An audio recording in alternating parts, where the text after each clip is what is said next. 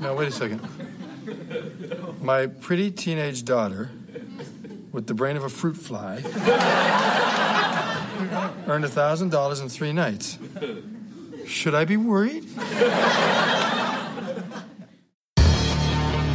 Let's rock. Thanks, Dad. Can I get a whoopin'? Whoa, No Man presents, live from the nudie bar, the Married with Children podcast.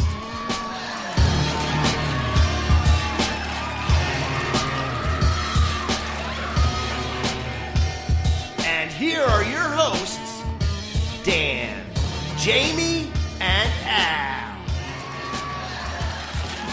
Time to rack 'em up, guys. It's Wednesday, and we are here. My name is Al. I was going to go to the pool hall myself tonight, but, yo, I'm broke. Hey, I'm Jamie, and this is the story of my life. $1 short and a week late. Wow, you're a week late? Who were you sitting next to last week? Dan couldn't make it today, guys. He got caught up giving blood. He actually accidentally gave 10 pints. They actually stomped on him. They were jumping up and down on him for that last one. So he's a little lightheaded. He couldn't make it to the show, but he's going to keep his brain wet and see if he could submit something as, you know, his overall ratings for the show at the end of this one. We are reviewing Cheese, Cues, and Blood. Al discovers that Kelly's making money the old-fashioned way, hustling pool players. Season 6, Episode 4, Director Jerry Cohen, writer Brian Scully, and Alan Davis. Special guest stars, James Paradise as Slick Stick Jackson, David Dario as Doug, Burt Cook as James, B.T. Taylor as Adam. I assume those are the 3 guys talking like, hey, do you want a piece of the action, you know? Or I'm just, yeah, that's what I assume. Lighting each other's cigarettes. Tommy Pena as Tony. Christian Guzik as Kid, selling car radio. So Al's watching a game show. All right, contestants, we polled 100 derelicts and asked them, if the government actually made you work, what job would you least like to have? Shoe salesman? Number 1 answer!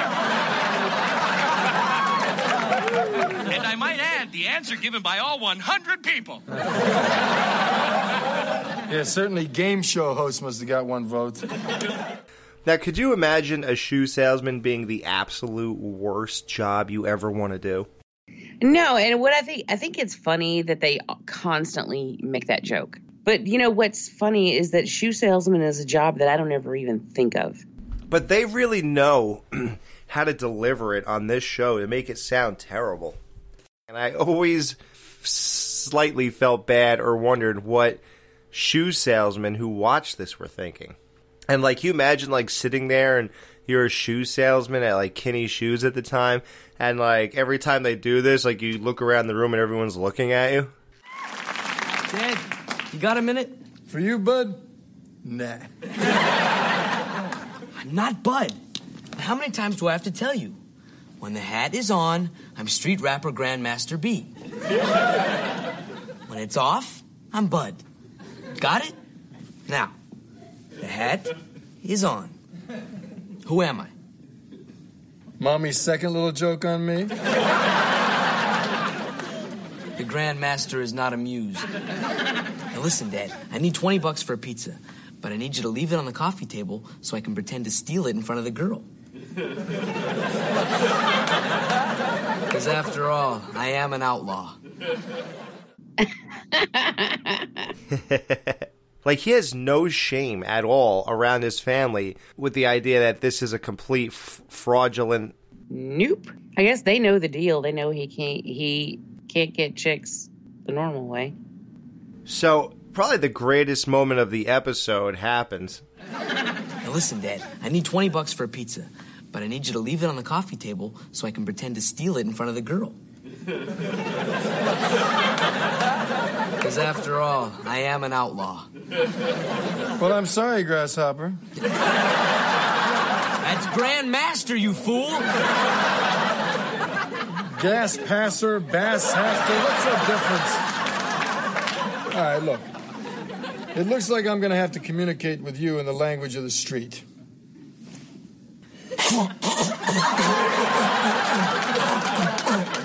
Yo, I'm broke.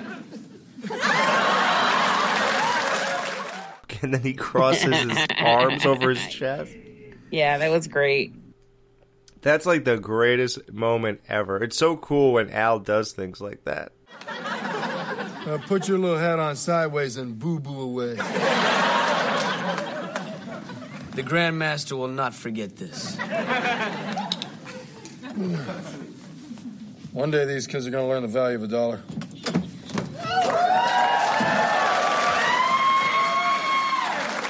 Daddy, can I have $1,000? Well, sure, Pumpkin. Get it from Bud. I just gave him $1 million.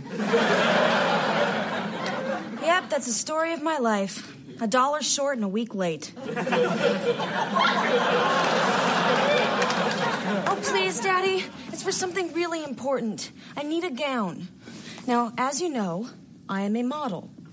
And for the past few months, I've been proudly reigning as Miss Weenie Tot. But I've decided that it's time to move up. So I am going for the coveted title of Miss Cheese. How proud can a father be? So Kelly's been Miss Weenie Tot this whole time. Yeah, and it's funny because, I mean, I know it hasn't really been that long since we covered it because we go through them faster than, we don't take the, the summer hiatus between seasons. I hadn't even thought about that. She brings it up, but I like that. I like the continuity. Yeah, well, she's been it since March of 91.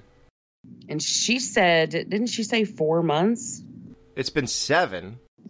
As you know, I am a model. I am a model. Yeah, didn't she bring that up this time? Yeah. Yes. That's great. I love that kind of callback. As you know, I am a model. What I think is funny is she was naming all the cheeses then. Like, I can throw it in the face of Miss Swiss and Miss Gouda and all those other cheese. But then later on, when she tells Al she needs to name 6 kinds of cheese, she's like, dirt. Draws a complete blank. Amazing. I'm like, you just did it. Just think of the people you're going against. And that haughty Miss Individually Wrapped American who thinks her cheese doesn't stink. Oh, please, Daddy, it's only $1,000. Well, Pumpkin, why can't you wear one of your gowns from Miss Weenie Tot? Because they all smell like pork in old men's hands. Should they smell like old men's hooks? Would that kind of be cooler if she said that, and then she said, or not that, but she said they have all rips and tears in them, and then somehow, alluded to the hooks on the guy's hands in the Weenie Tot factory? That would have been a great callback, but they probably would have been concerned that people wouldn't get it because it had been so 7 months ago. If any one of them had even thought of that. Oh, yeah. But that actually would have been funnier to people who were consistently watching the show. I know Aaron Duncan would have appreciated it. That's right. He was there for that review. Mom, Dad won't give me $1,000 for a gown. Al, is this true? Well, I'm sorry, Peg. I saw some underwear I had to have. It's not true, Mom. He just gave Bud $1 million. Be gone, cement booties. Fine, but I shall get it on my own. And I shall be cheese queen. This I vow. Honey, I agree with you about not giving the kids money. I just didn't want to say anything. There's no sense in them hating both of us. Anyway, I need money. I have to go to the doctor. For what? I'm pregnant, you zagnut. And I want you to come with me. Why? I never came with you before. That timing would have to be impeccable. But all you're feeling is yourself anyway. It means that it doesn't change anything. It's just funny that you're both yelling out like a bunch of weirdos. That's all it means. I don't want to be the only woman there alone. People stare at me and I wonder what they're thinking. If you're with me, at least I know what they're thinking. Why didn't that poor woman come alone? Peg, you can sweet talk me all you want, but I'm not sitting among a bunch of fetus condos and overalls. All right, Al, then I'll just have to think of someone other than you to be the father of my baby. Well, why didn't you think of that 5 months ago? That was fantastic. That whole scene was just shots being fired left and right. And I thought the writing there was very tight and very funny. It almost always is, right? Isn't it kind of amazing now that we're looking at this? It's so weird to have watched this our whole life, just taking it for what it is, and now we're like, it's weird. It's like this show has made us appreciate it rather than just... Well, yeah, when you talk about something as much as we do, then you're going to notice the little things. Yeah. It's been such a good time. Honey, I was worried that if the baby showed any signs of promise, you'd get suspicious. Now, come on, help me think. Who can I get to play the part of the father of my baby? Mom, I'm glad you're here. Who am I? My husband. So she picks Grandmaster B. Which is weird, a little bit weird, but I guess he's old enough to where, I don't know, it just seems weird, but... Well, you throw a mustache on him. Okay, what would you say? I know we're jumping ahead, so we really won't go too far with this, but... Plus, he's so much shorter than she is. I know. Well, Christine just met him on our Facebook, Christine PA that we talked about before. Huge contributor to the show. She goes on like the Wikipedia page and links all the shows we did to the shows they're talking about in each wiki. Can you imagine that? Well, I mean, I know she contributes a lot. I just can't believe that she's generous enough to take the time to do that for us. We really appreciate it. It's been... Oh, for sure. We have some really incredible people. Yep. Stay tuned for our after-school special, I Drink Because My Dad's a Shoe Salesman.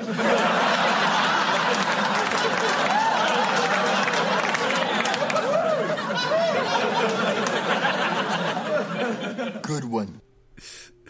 I like how he looks up to God and says, good one. Did you ever watch the after-school specials? No, never. Boy, I did. I loved those. I still watch them now. What were they, lessons in life only, pretty much? Yeah, I mean, you'd have, there were some really famous ones where most of them would have to do with alcoholism, drug abuse, things like that. Oh, gee, maybe I should have watched it. I'll look them up now. You can find them on YouTube. I look them up now and watch them now just because I have this, really soft spot for 70s and 80s TV movies. And yeah. After school, and especially cheesy stuff. And after school specials were so cheesy. Well, you watched Mother May I Sleep with Danger. I mean, I know. Yeah. There's Did you see I Drank Because My Father's a Shoe Salesman? No, I missed that one. I'm gonna have to see if I can find it because. Well, you had a life in '91. That's why. That's right. The thing I love about those is that they're so. Okay, do you remember that? I know you do, because everyone, even if you didn't watch the show, you know this episode, the Saved by the Bell episode, where Jesse was. Oh yeah, yeah. You don't have to finish the sentence. Okay, we'll do it for everybody else though. The episode where Jesse was hooked on caffeine pills. Yes, and she's all, I'm so excited. I'm so excited. I'm so scared. Everyone knows that. That's kind of the after school specials were kind of on par with that. And I love that stuff. It cracks me up. What about the Johnny Dakota episode where he was smoking a roach? And then he went to do a commercial about how kids shouldn't do drugs the next day. They released Zach Morris's trash on that just recently. Oh, that's funny. Did you see... Oh, there was an episode years ago of Full House where DJ was on a diet. And like the whole family went to the gym. She was on a diet, like so she wasn't eating and she was working out, and like she passed out at the gym. Like, no. I just loved it when TV shows tried to get all serious, because to me it was always funny. Like it. Oh yeah. Like if just like, are you serious right now? It was all the very special episodes. It was so a very special episode of Full House. Honey, you know, I'm really sorry I couldn't buy you that $1,000 gown, but as you know, I'm... Failure, Daddy? I know. That was sweet. Here we have another classic episode of which is basically Alan Kelly, because Peg and Bud are out of the picture. Oh, yeah. Very early on, and we never see them again. And so we get basically another Alan Kelly episode, which I love. You know, I love those episodes. Yeah. We didn't get one in a while. What's funny to me is we don't ever get any, like, Peg Bud episodes. Well, we did the one Dan hates, where Peg was emasculating him and feeding him mashed nanas. Oh, that's right. Yeah, mashed nanas. Yeah, that's when Kelly ran away. So that was all we really got, really. But I know what you mean. It's still not the same. I still felt like that was mainly a Kelly episode, because the whole point was that she had... And it was a Kelly and Al episode, because he went to the place and knocked the guy out on the couch. Yeah. Yeah, that was nice of Al to acknowledge the fact that he fell short. But that's not really something that he needs to be expected to do anyway. I mean, that's above and beyond. Right. I mean, not that Kelly hasn't asked before. She has. Somehow they keep expecting it, but you're right. He shouldn't be truly expected. And I love how Peg earlier says, like, I agree with you not giving the kids money, but why should they hate both of us? That's the thing. You do have to have good cop, bad cop as parents. Like, the kids shouldn't hate both of you. You should definitely pick the one like, oh, you wait till your dad gets home, you know, or be the crazy mom. You have to choose one or the other, I think. It's so sad, though, for that parent to always be the bad guy. Well, here's the thing. If you're the bad parent, it also could be a good thing, because every time you're in a good mood and embracing the kid and hugging him and playing and smiling, the kid's like, oh, good. Wow. That's true. Feels special. Yeah, it's like, wow, good, look, this one's not mad at me or whatever, we're having a good time. And then when they flip, because they have to play bad cop, it's like, oh, God, I messed up and I ruined, I had a good moment for a while and I blew it. And then there's something to get back to again, you know? There's a goal. The young guns won't really understand that because nobody gets disciplined anymore. No. They just take away their iPad. Maybe. Nobody plays bad parent anymore, so. Now you tell a kid to go to his room, it's like going to Fantasyland or Neverland Ranch. Oh, I hope not. Sorry, that was a very bad joke. And by the way, I just want to point out, I already pointed out how ludicrous it was at Michael Jackson. I said it on a show already. You remember when I said, what if I went up and down the neighborhood, knocking on the doors, telling everyone that their 8 to 12-year-olds are going to have a slumber party in my bedroom? And is that okay to do? Oh, no, because I can't moonwalk or sing. Right? Mm-hmm. Didn't I already point this out? And I said how stupid and how dumb. Bye, Mr. and Mrs. Stupid. Bye, Mr. and Mrs. Stupid. Okay, Tommy, let's go. I already said that it's obvious what he's doing. So the fact that these Neverland Ranch documentaries came out, please, guys, don't act surprised. Listen, I'm a fan of 5 of his songs, but I'm not going to let this slide. This gets serious. The guy was weird, and now it's all coming out. So Kelly got a night job where she earned $1,000 and bought the dress herself. Should Al be worried? Yes. Especially in 3 days, which I swear I thought it was the same day. I thought she was wearing the same outfit. You know, I'm so mad I didn't focus on that. I mean, she might not have been, but when she came in, I thought it was the same outfit. I thought it was supposed to be the same day. The whole thing's bizarre, the timing of it. Like, yeah, because Peg needs a guy to be the dad. All of a sudden, Bud's the dad afterwards. Because Bud comes down afterwards when Al is told this news about Kelly. So what did that mean? Does that mean that, like, and then also what does it mean in terms of when did Kelly start playing pool? When did she get this idea, and why didn't she do it before if she was this good?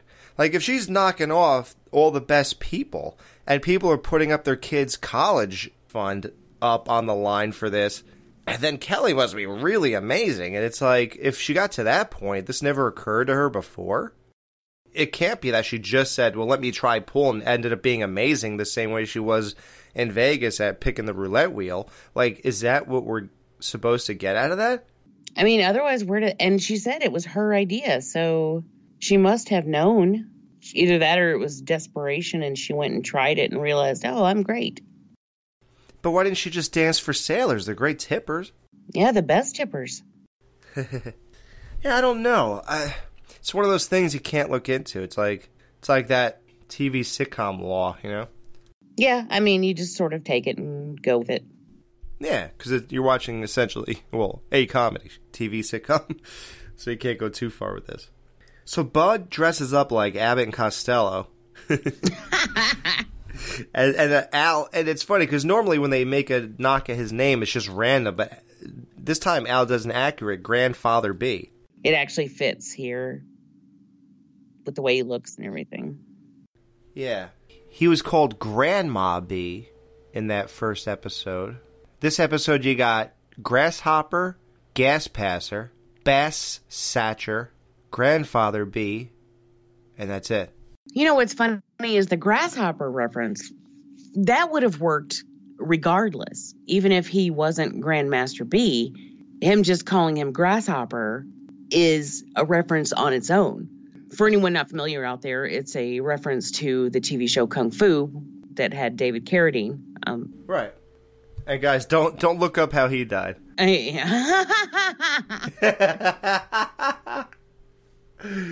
Is everybody a creep once we... am I a creep if you scratch beneath the surface? Guys, don't look too far into me.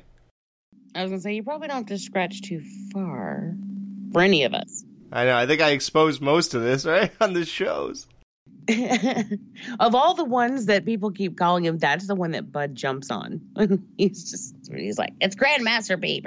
Yeah, I love the one he chooses to correct you on in each episode. And I like how he says it as if they don't know. Like, Bud is correcting people. I mean, the only one I could see him correcting that they didn't know was that dumb blonde in the last episode with the weird delivery. Yes. Like, besides her, and I love how he corrected her. He did it in such a polite way. He's like, it's Grandmaster. But, yeah, babe. You know? But why are you correcting your family? They're clearly ripping on you. It ain't like Al or Peg or Kelly's going to go, oh, duh, I thought it really was Gas Passer. You know? Like, why are you correcting them? Gas Passer. Okay, we're ready to go to the doctor. Come on, Bud, show Daddy how nice you look.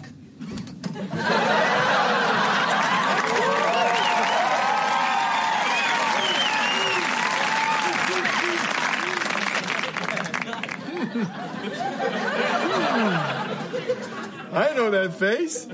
Why, it's Grandfather B. It's funny, but I always thought wingtips and a fedora would make me look cool. Imagine my surprise. Hey, where'd you get the fake greasy mustache? I shaved your back. And yes, at this moment it was bizarre to see how much shorter Bud is than Peg. And they're going to go out as husband and wife. Al's not going to let her do this to the boy. Come on, let's go, sweetheart. Dad, please don't make me do this. Peg, I will not let you do this to the boy. Mind your own business, Al. So long, son. Yeah, I like that. Sometimes, like, Bud begs to ask, just like the episode we already talked about, when Kelly left home, 1 down, 2 to go. When Bud's being emasculated, he goes, Dad, you have to stop her or whatever. And he goes, Peg, I will not let you emasculate our son. And then she says something, and he goes, you're on your own, boy. So he did the same thing there.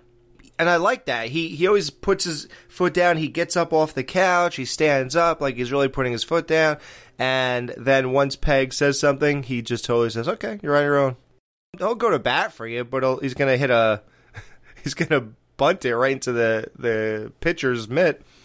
Like, he's not even trying. Well, he pretends to put forth an effort. So it was really interesting, the moment when Peg and Bud leave. Marcy enters the house through the back screen door. And there's a couple things to talk about here, but the first one is she said, hi, Al, and the audience did the thing where they cheer when she comes in for the first time to the show.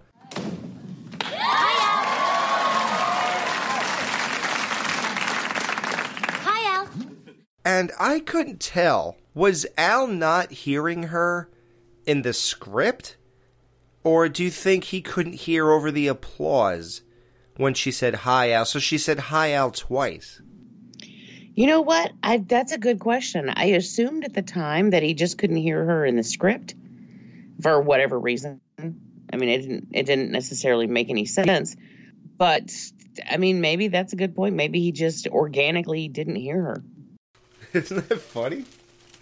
Like, Ed O'Neill didn't hear her come in, and he didn't hear Eddie. He didn't hear her go, hi, Al, over everybody cheering. I snuck in, well, because if anyone saw me coming in here in broad daylight, I'd just die. Now, what I think is interesting is when she says, because it's bizarre that she comes in the back door. Right. And she's never done it before. And in 5 years, let's point out. So it doesn't, so I'm kind of curious as to why out of nowhere they decided to do this. Because then she says, because if anybody saw me come here in the broad daylight, well, I would just die. Well, she's over there all the time. Right. She's the only one who does go there at any time. Yeah, so that doesn't really make a lot of sense. So I wonder, it just seems like a weird joke. Like, I was thinking, was there some significance to her not bumping into Peg and Bud? Well, and I thought of that, but I don't know what that would be. They probably didn't want, there is a minute. They have to be conscientious of the minutes here. Every episode's 22 minutes. So they're probably thinking like, well, we need these two to exit, but we really have no time for Marcy to come in and say anything else or bump into them or do anything else. So let's just have her come in a different door so there's zero interaction. We get right to the point and get right to the next scene because we have a lot to shoot in the pool hall. But how much effort or time would it have taken for Peg and Bud to leave and then Marcy come in and go, hi, Peg. Hi, Mr. Wanker. Thinking that's her grandfather. And then, they close the door and she makes that confused look and then sits down next to Al. Actually, that would have been very funny. Right. How long would it have taken? I don't know. I see what you're saying. What's the point of acting like you suddenly are embarrassed to show up in front of... Yeah. I was trying to justify it. I just can't. I don't know. And so here we have another Al Marcy moment, sort of. Yeah, where Marcy takes punishment, and you wonder why she sits there and takes his abuse. Anyway, I need some advice. Well, throw a wig on it till it grows to a woman's length. Well, can I just grow one really long hair and wrap it around my entire head like you? Oh, yeah, grow it to... Yeah, like when she said I need advice, he just assumes the advice. Grow it out to a woman's length. It's funny, in all the jokes about Marcy's hair, she never let her hair grow long. She has no shame in her game at all. And I gotta say, although women with short hair, it seems like something you do when you get older. Younger women who have short hair, they usually seem to know that looks best on them. It is a thing that there is a certain age where people believe, or at least used to believe more. There was basically a rule, kind of, that when you reach a certain age, you can no longer wear long hair because it makes you look older, is what the thing is. But now it has become less of a rule. I mean, some people still do it, but it has become less of a rule that you are pretty much, you have to cut your hair. More older women are wearing their hair longer. And of course, a lot of young women keep their hair short. Now, Brian, however, really likes long hair, so You think you'll be keeping your locks? I will keep it as long as it looks good. As long as it looks good. Right. When you have to start dyeing it, because that's the thing. Once you go gray, the problem there, and I've seen this all the time at my job and stuff, because I used to work in an office, and these women would dye their hair, but the thing is, they had a schedule of dyeing it, I guess, but you would always see like an inch of gray hair in the part of their hair. And it's always disturbing. So it's like, you see that, it's like, ooh. And then you're like, well, I'll just gloss over this because they're human and whatever. I don't judge. So, and you know what they're doing. They're older women. You're not going to be a jerk. So, I don't say anything or anything like that. And I'm just like, okay. I'm sure they know this is sitting there in their head. They have to have seen this. I see every single gray strand of hair in my head. So they have to know an inch of their part is gray, right? Oh, yeah. You have to. You just don't care. And it's weird because if I was a woman, I'd probably like always just dye that one place where I part my hair almost on a bi-weekly basis or something to keep that from showing. And then do the rest later, But I know you can't really compartmentalize dye, so it's kind of tough to do, I think. Well, you can. Now they have touch-ups, like touch-up kits that you can do just the roots. But well, I would do that then, yeah. Some people just aren't into maintenance. Do you remember during the 90s when, because of Melrose Place, Heather Locklear made it really popular to have blonde hair with dark roots? Right. That was only because she was lazy and didn't go to the salon to get her roots touched up. And she openly admitted this, that she didn't mean to start a trend. It was just out of sheer laziness. Wow, Tiffany's sister does that all the time. That's weird. My wife's sister has been doing that for a decade that I've known. It became cool and acceptable, and it became a look based on laziness? Yeah. I mean, it became really, her dye job was as popular as, like, the Rachel haircut from Friends. Like, everyone was doing the dark roots blonde hair thing for a while. And it was just because she accidentally started a trend because she didn't go to the salon, which I think is hilarious. So before that, people were so anal about it that any time an inch of brown showed up, they got rid of it. Well, yeah, because I mean, the illusion was supposed to be that you were truly a blonde. So it kind of blows the illusion if your roots are showing. It's time for No Ma'am to take a little break in the Jiggly Room. I'm the DJ, and I'm gonna play a little bit of music that was on this week's episode of Married with Children.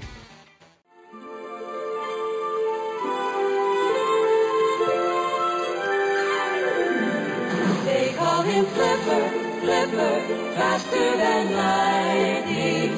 No one you see is smarter than he. And we know Flipper lives in a world full of wonder, flying there under the sea. Everyone loves. Come on, Al, I need some advice.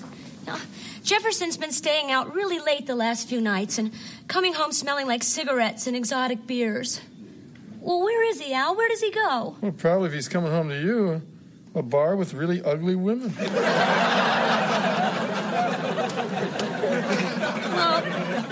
I know he has a wandering eye. I've seen him watching the Madonna videos, and I can tell he just wants to put on a pointy bra in Vogue. Turns out Jefferson digs Madonna. Remember the whole Vogue days? Oh, yes. That's when she tried to become, like, an edgier performer. It was no longer with, like, all these nice pop songs that she had in the 80s. Madonna looks down on those songs. Yeah. I know that she doesn't perform like a virgin if she can help it. Yeah. Vogue was 1990. But she had all these songs before that, like Live to Tell, Crazy for You, Papa Don't Preach, Like a Virgin. Express Yourself was like when she really started to like move on. Madonna literally looks down on that period of her life. Yeah, I think she sees them as, vapid pop songs that don't really mean anything. And the Vogue days that was when she became a gay icon. Right, exactly. Like Cher and Lady Gaga, yeah. Mm-hmm. Like Cherish, remember that song, Cherish? Oh, sure. Yeah, I was a huge Madonna fan. Yeah, by the time Cherish, that was like 89, so that was when she was really like, that was about the last time you heard the nice, friendly Madonna before she became like this edgy performer. What was her last big hit? Like, she had, I think it was Work Bitch or something like that. I forget the actual title of the song a few years ago. Oh, wait, Bitch, I'm Madonna, you mean? Yes, that's what I meant to say, yeah. Oh, 2015. So you're saying she did something as recent as 2015 that was a huge hit? Yeah, I mean, it had a big video, and it was out there. Wow. But I can't understand why he has to leave for a good time just because I'm pregnant. I mean, there are a lot of men who still find me quite attractive. Well, they do. Especially now that I have the big bazooms. Yeah, I only pray one of those monsters doesn't fall on the baby. Oh, God, I'm losing my husband. Well, probably. Listen, Marcy, since you're a single mother now, you probably have a lot of time on your hands. So tell you what, why don't you help me? Now, listen. How could a pretty teenage, not-so-bright girl earn $1,000 in 3 nights? Oh, God. And the best line here is Al saying, well, now that you're a single mom, you have a lot of free time, right? Like, number one, how insensitive. Number two, why would that mean I have free time? That means I have to do everything by myself, you idiot. Yeah, that is the opposite of free time. Right, now I have 0 time because I don't have a husband to help me. How could you tell me I have free time now? Well, let's see. Either as an opening act for MC Hammer, or perhaps by spanking elderly gentlemen in a tight black leather outfit. Hey, now! Which is an odd place to go. Yeah. But then here comes Kelly downstairs wearing a tight leather dress. Leather, right. Which is amazing. She comes down wearing that, leaves. Al lets her go because, I guess he's just suspicious, but there's no proof. Al takes a phone message, which is probably the greatest phone message on Earth.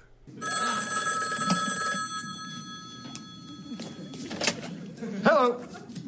No, Kelly's out. Yeah, take a message. You have the money, and you can't wait to see if she's as good as the guys say she is. Uh-huh. And, you'll meet her where? Uh-huh. Well, perhaps I'll see you there. I mean, that's the kind of message you want to take about your daughter. Oh, of course. I can't wait till the day I get the phone call that people tell me that they have the money and they want to see if she's as good as she says she is. I'll be like, oh, okay, well. I'll be right there. Don't do anything hasty, Al. I'm calm. Sure, there's a rational explanation behind this, and I'll get to the bottom of it calmly and rationally. So Al rips the door off the hinges. Now tell me the truth. Didn't you think he was going to go in the closet and grab the baseball bat? Yes, I fully expected him to do that. Okay, because I thought I was the only one. I'm like, listen, there's no way we're not all thinking that. And that's another tie into the Vegas roulette wheel episode, and I will give another one after that. This mirrors that. That whole segment of Kelly picking the right numbers, this episode mirrors that. We already gave 2 examples. Do you believe what that girl can do with her hands? You gonna try next? Not me. I'm happy just watching. Turns out Kelly is just hustling people at pool. So let's talk about this bar. I love it. I love this place. I thought it was a cool set. I mean, I noticed they went for detail, you know. There was the no gambling stenciled on one of the posts. You know, they had the neon pool sign, but it looked authentic. Was it not? What do you think? I don't know. Do they go to places to shoot this stuff, or what do you think? I mean, I don't know. If they did build a set, then they spent a lot of time on it. That place was legit. Like, I could see probably that last episode. The second episode. If I had She Had My Baby or whatever it is, where they were in the bus terminal. Mm-hmm. That place I could sort of see being just a set, but this seemed a little more authentic. Nice game, chum. Well, I guess my daughter didn't really need braces. All right, who's the next victim? Well, looks like no takers, Kelly. Might as well take a break till your next match gets here. Hey, thanks for backing me for only 80% of the profit, Mr. Darcy. Hey, if I as an adult can't help out our young people, then am I not a part of the problem? He's so generous. He really is. I mean, giving her the 20% of everything she earns. I think it's funny that it's never brought up, but that, of course, explains where he's been. You know, when Marcy wants to know where he's been, I mean, that explains it, but it's never mentioned. You know, you never see Marcy again. Al never brings it up. It just is. And I like that. Right. What do you think of the idea that you don't see Peg or Bud again? Because didn't that seem to sort of go nowhere in a weird way? Like, just think, the entire punch of the joke, or the setup, is that Bud walks down the stairs looking the way he did with a mustache. And the only, on top of that joke is that the mustache is Al's back hair. And I love how Bud grabs his mustache when he hears that. He's like, oh my God, that's on my face. But that doesn't go anywhere. No. The whole gag is that Bud was chosen, and then she dressed him up in an outfit that, I don't know why that would imply that's your husband or an older man. Like, who dresses like that? And the other thing about dressing up, I noticed this whole thing that comes around is that's why. Because I thought it was odd that Al, did you think it was weird that Al was wearing a short sleeve button-down shirt? Oh, I honestly didn't even notice. Yeah, I did, because it was weird to see his biceps and stuff, because you don't normally see that with Al. So it was very odd that it was a dress shirt, but it was short sleeve. He never wears that. And it did stick out to me, and then it all comes to fruition when you get your joke later, and you have to provide that visual of what he did to get the money, It's funny how, you could see, just like when I said the other episode, his hair looked fuller, and it was to rip it out. Right. Now he's wearing that shirt, and it's to do that, yeah. What's funny about the fact that you don't ever see... I mean, you're right. You're absolutely right. Like, that was that one joke, and then they're out the door. You never see them again. And this whole episode, it's so weird to me. I think right up until the very end, it's perfectly normal. But I feel like it ends so abruptly. Right. And nothing goes anywhere. It's like it just stops. And so, yeah, then you have all of these things like, Marcy's one little visit that really comes to nothing. Them going to the doctor, which really comes to nothing.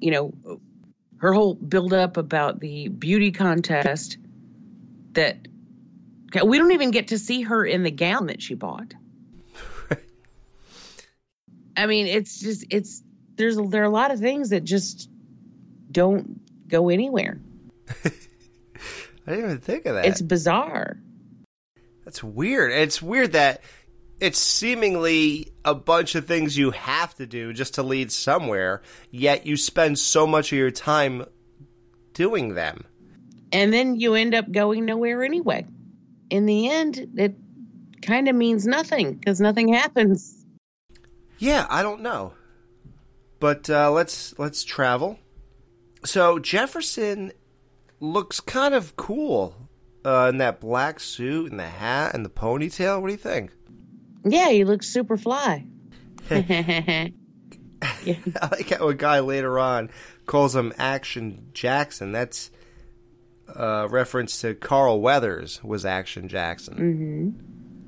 And the chick we talked about a few episodes ago, Sharon Stone was in that movie. And that had to be way before she was even remotely anything. Yeah, I think Action Jackson was, late 80s? And she really became a big thing with Basic Instinct, obviously, which was 92. So I just saw recently that her crotch scene in Basic Instinct, the leg crossing scene, is one of the most paused moments in movie history. Wow, nice. I think it actually is the number one most paused moment in movie history. I believe that. Now, here's the thing. On the cover of Basic Instinct 2, 2006, it's so funny how they capitalize on that. The cover of the movie is her sitting there with her legs crossed. Oh, yeah. So I wonder if she does it again. Did you see part 2? I did not. I'll bet there's no one dumb enough to get suckered in by her now. I don't know. That guy who just walked in looks awful stupid.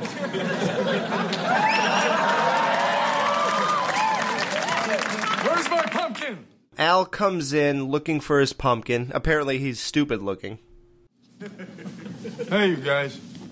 Have you seen a cute little blonde-haired girl? Yeah. She just finished off some guy. If you want a piece of her action, go see her manager. That guy over there. Oh, hi, Al. Man, you should see your daughter hustling.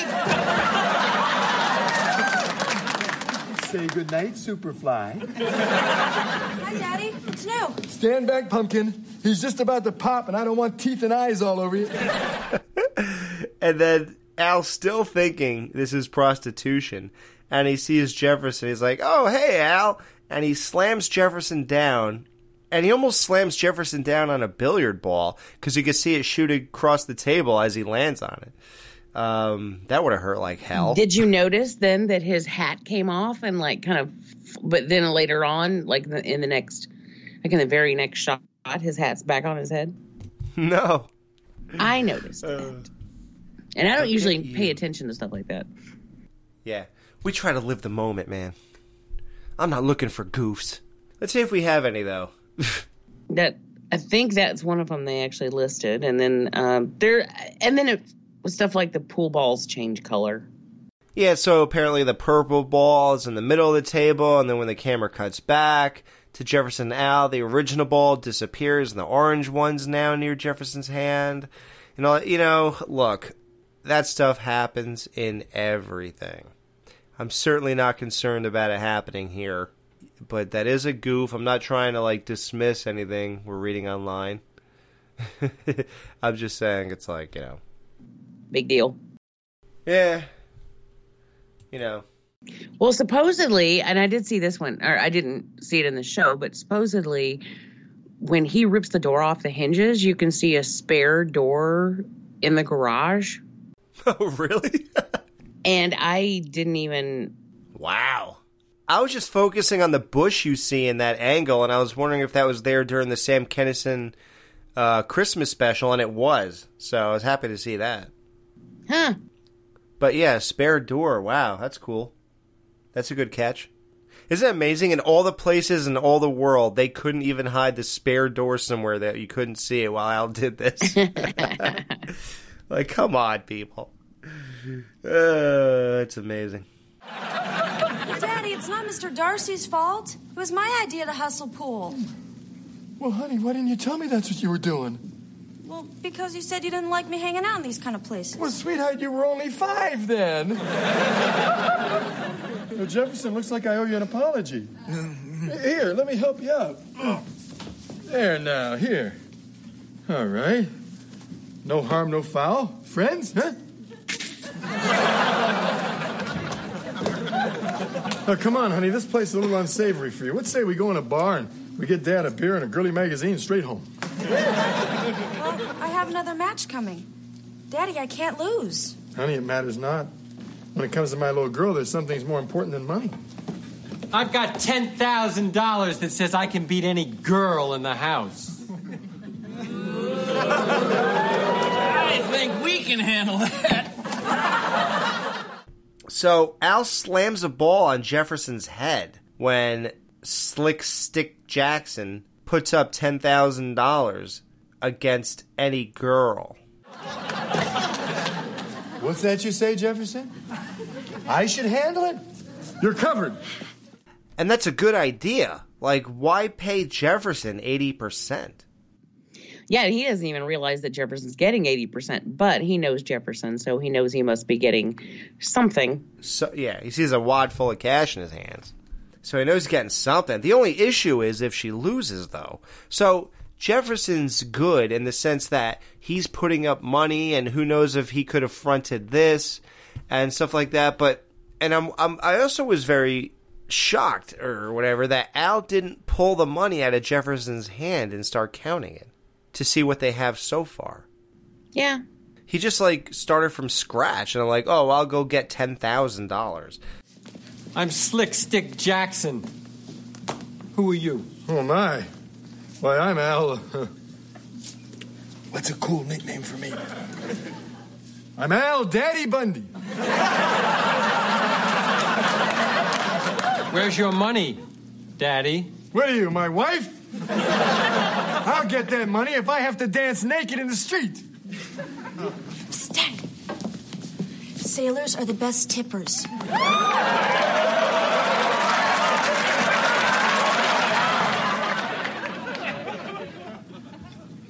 Hey, Blondie. An Action Jackson over there. Where's Daddy? Strip search me. Let's shoot pool, fat man.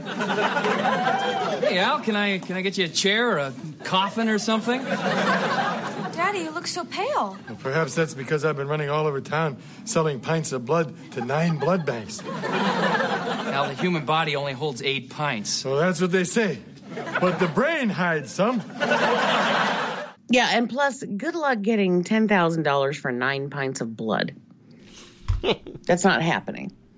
How many people ran out of their house that night when this show aired and said, wow, holy crap, no one ever told me about this. And they go to the blood bank and they find out they're only getting like $17 a pint. And they're only willing to take 2. A lot of places don't pay because they don't encourage people to sell their blood. Right. The only time I ever gave blood was on one of the saddest days of my life. It was the day Adam West died. Aw. Yeah. I remember hearing the news. I was hooked up to the IV or whatever, and I was on my phone because there's nothing else to do. I couldn't drink or anything. That's what they told me. You know how I drink during every single downtime of my life? Yeah, that's when I heard Adam West died while I was donating blood for the first time. That was depressing. But I got paid nothing, and nobody even brought it up or anything. Yeah, I mean, it's not really a thing anymore. You can get paid. I had a roommate who used to donate plasma, and it was because there was a pharmaceutical company that was using plasma in testing. So they would pay for people to donate their plasma. Well, there you go, guys. Donate your plasma for money. And one thing I forgot to mention a little earlier on in the episode. Well, Slick Stick Jackson shows up, and he says, "Who are you?" And then Al says, "What's a cool nickname for me?" And then Kelly whispers, "Daddy." Like, isn't that amazing? She's so cute. And it's so funny because Kelly is still, it's weird. I was going to address this. Kelly was the iconic, cool, hot teenager of the 90s. You had her, you had the Saved by the Bell girls before or during. And later you'll have the 90210 girls. And, any other youthful show that's going on. But Kelly was the most badass of all of them. So it's so funny that someone like her, you go to her for a cool name, and all she gives you is daddy. and none of us question it for a second. Because of, number one, her intelligence, sadly. 2, the sentimentality. Yeah. 3, we know her. It's just so cute. Right, it's so cute and perfect. I love that she loves her daddy. The thing I was going to address is Kelly still as cool as she was in season 3, 4, and 5? I think so. Right, but she's doing things a little different lately. She's her delivery is different, her demeanor is a little different. She's still cool, but she's becoming more... Like, she's not out and about with her friends exactly the same way anymore. She's not out and about with guys on the same level. She's becoming more of a Bundy, and it's becoming more of a nucleus of a family. She's getting pulled into that more, and, just even asking Bud to go to the movies with her is not exactly something she would have done when Yvette came to stay over. Remember Yvette? Mm-hmm. The foreign exchange student? Yeah. So it's not... She's just different. Well, I mean, she is older, Right. Oh, yeah. So that's something to explore as we go. So Al comes back with 9 holes in his arms. And he sold 9 pints of blood. Jefferson says the body only has 8, which is actually a falsity. Nice, Norman. You knew what I was doing? Of course. Wow, we are so connected. That's amazing. Because, nobody on Earth, they would just think, why is this idiot stuttering? The human body actually does not only have 8 pints. I don't know where Jefferson got this information, but the average is 9 to 12. The average for a woman who's 5 foot something tall is 9. So that's already above 8, which Jefferson claimed is the limit. And you can go as much as to 12. I guess, a 6'8", 350-pound guy has 12 pints of blood in his body. Obviously, you'd imagine he has to have more. And then your body knows sort of when you're at what you need, and it stops pumping more. Now Al has $10,000, like we said. How'd he get that much from that? Now we know why he's wearing a short-sleeve shirt. And if he can do that all the time, why doesn't he just do that? Or if he can do that, why didn't he just do it all the time? Yeah, every time he produces 9 more. I don't know. Yeah. Kelly's doing great. Al passes out. Well, you seem to be doing a lot better, Al.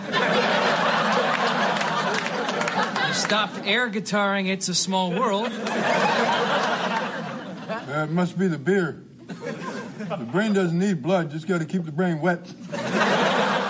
I think my brain is soaked in alcohol. I got to figure that one out. No, it's well preserved. It's like formaldehyde, I heard. Well, while watching the game, and this has been stuck in my head ever since I watched this episode, because while watching it, he suddenly starts singing the opening theme song to Flipper.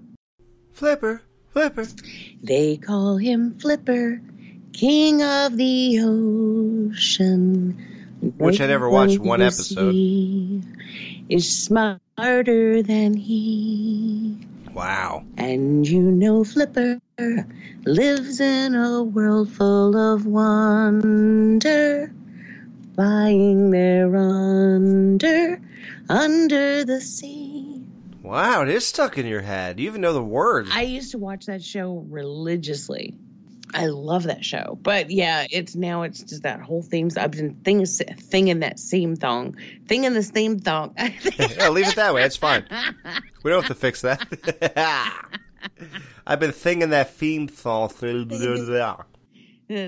the theme thong all the ever since. My goodness, what's wrong with me? Yeah. Jamie, tell us about Kelly's pool playing skills.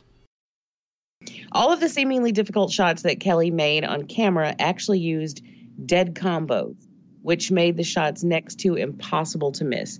Now, I'm assuming that, that's like a pool term. That means nothing to me. I know nothing about pool. Well, I can play a game of 8-ball, but that's pretty much it. Like, I know nothing about terminology or anything. I'm a dart player, not a pool player. So yeah, well, Kelly did good. Whatever she did on camera, she did fine. It seemed convincing enough.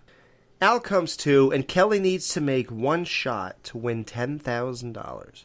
Al decides to give her a pep talk, which is reminiscent of what?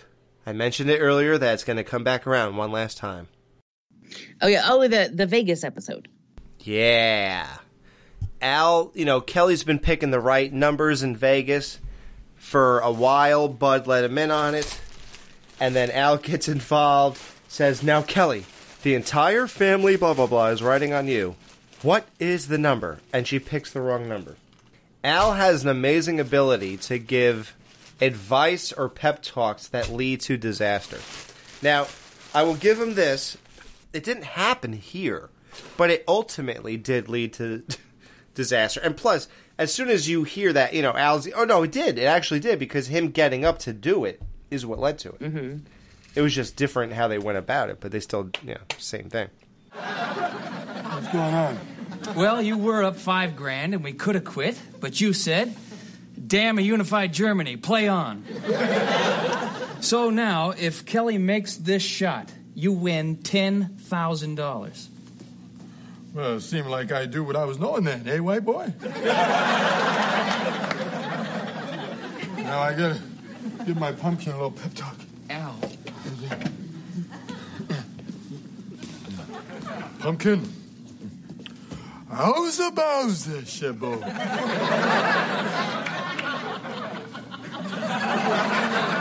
What, Daddy? Well, I was saying I'm proud of you, Pumpkin. You're succeeding. I tried to succeed, but failure was in my blood. Guess I don't have to worry about that anymore. What I'm trying to say is that the fate of not only King Charles, but the entire restoration lies on this shot. This tape will self-destruct in 5 seconds.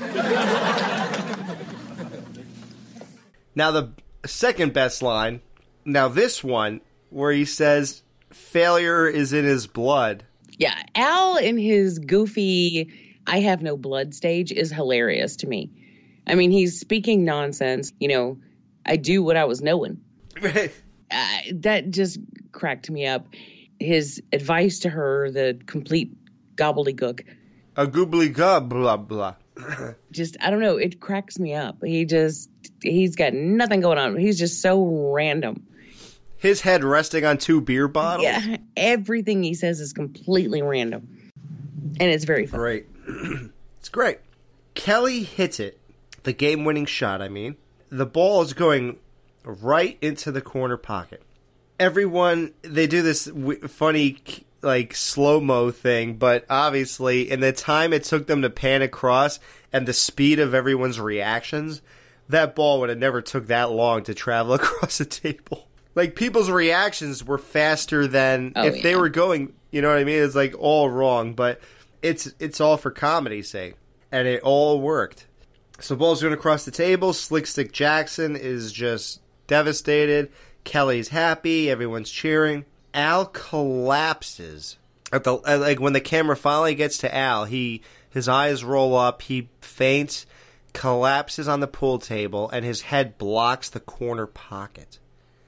The ball proceeds to roll and bash him in the forehead, blocking Kelly's shot. No other shot is taken on the table. Everyone's just stunned, and they're all still. And little by little, there's dissolves on the camera, and everyone's leaving the pool hall. Little by little, the last people to leave are Slick Stick Jackson, and he left with the cash. That disappears too.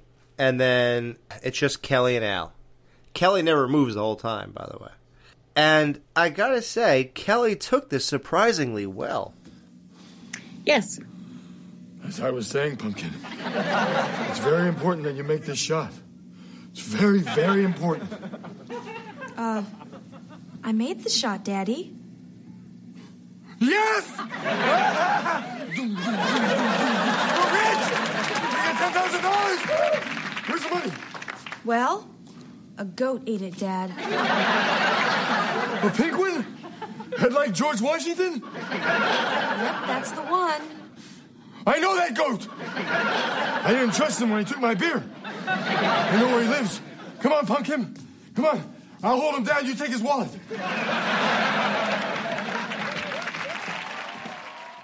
What do you think of that? Kelly doesn't act the same way I think Al would have acted. Or Bud, or... Anybody. Yeah.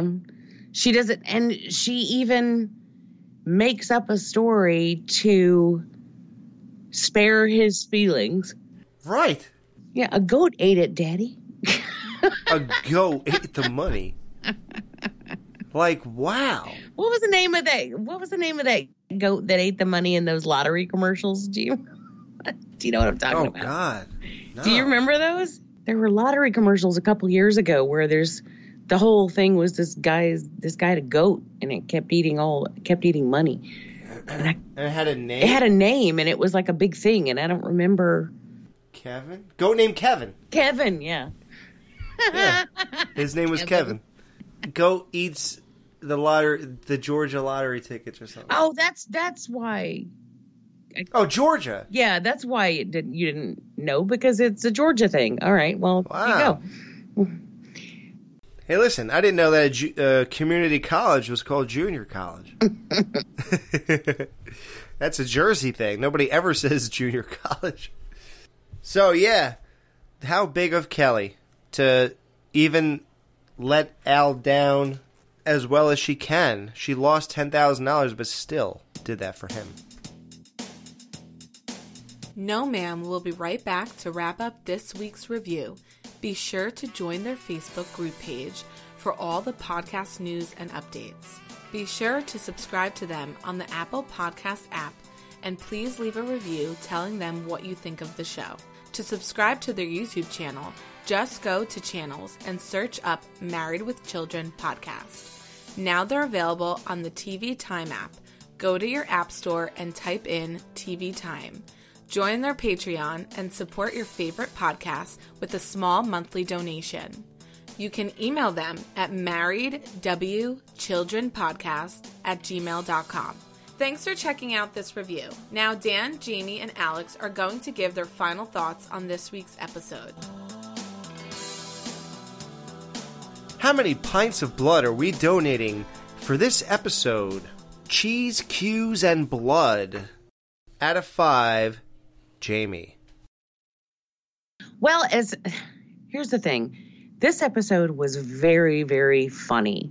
There were a lot of really tight jokes, really well-written jokes, especially in the beginning. I think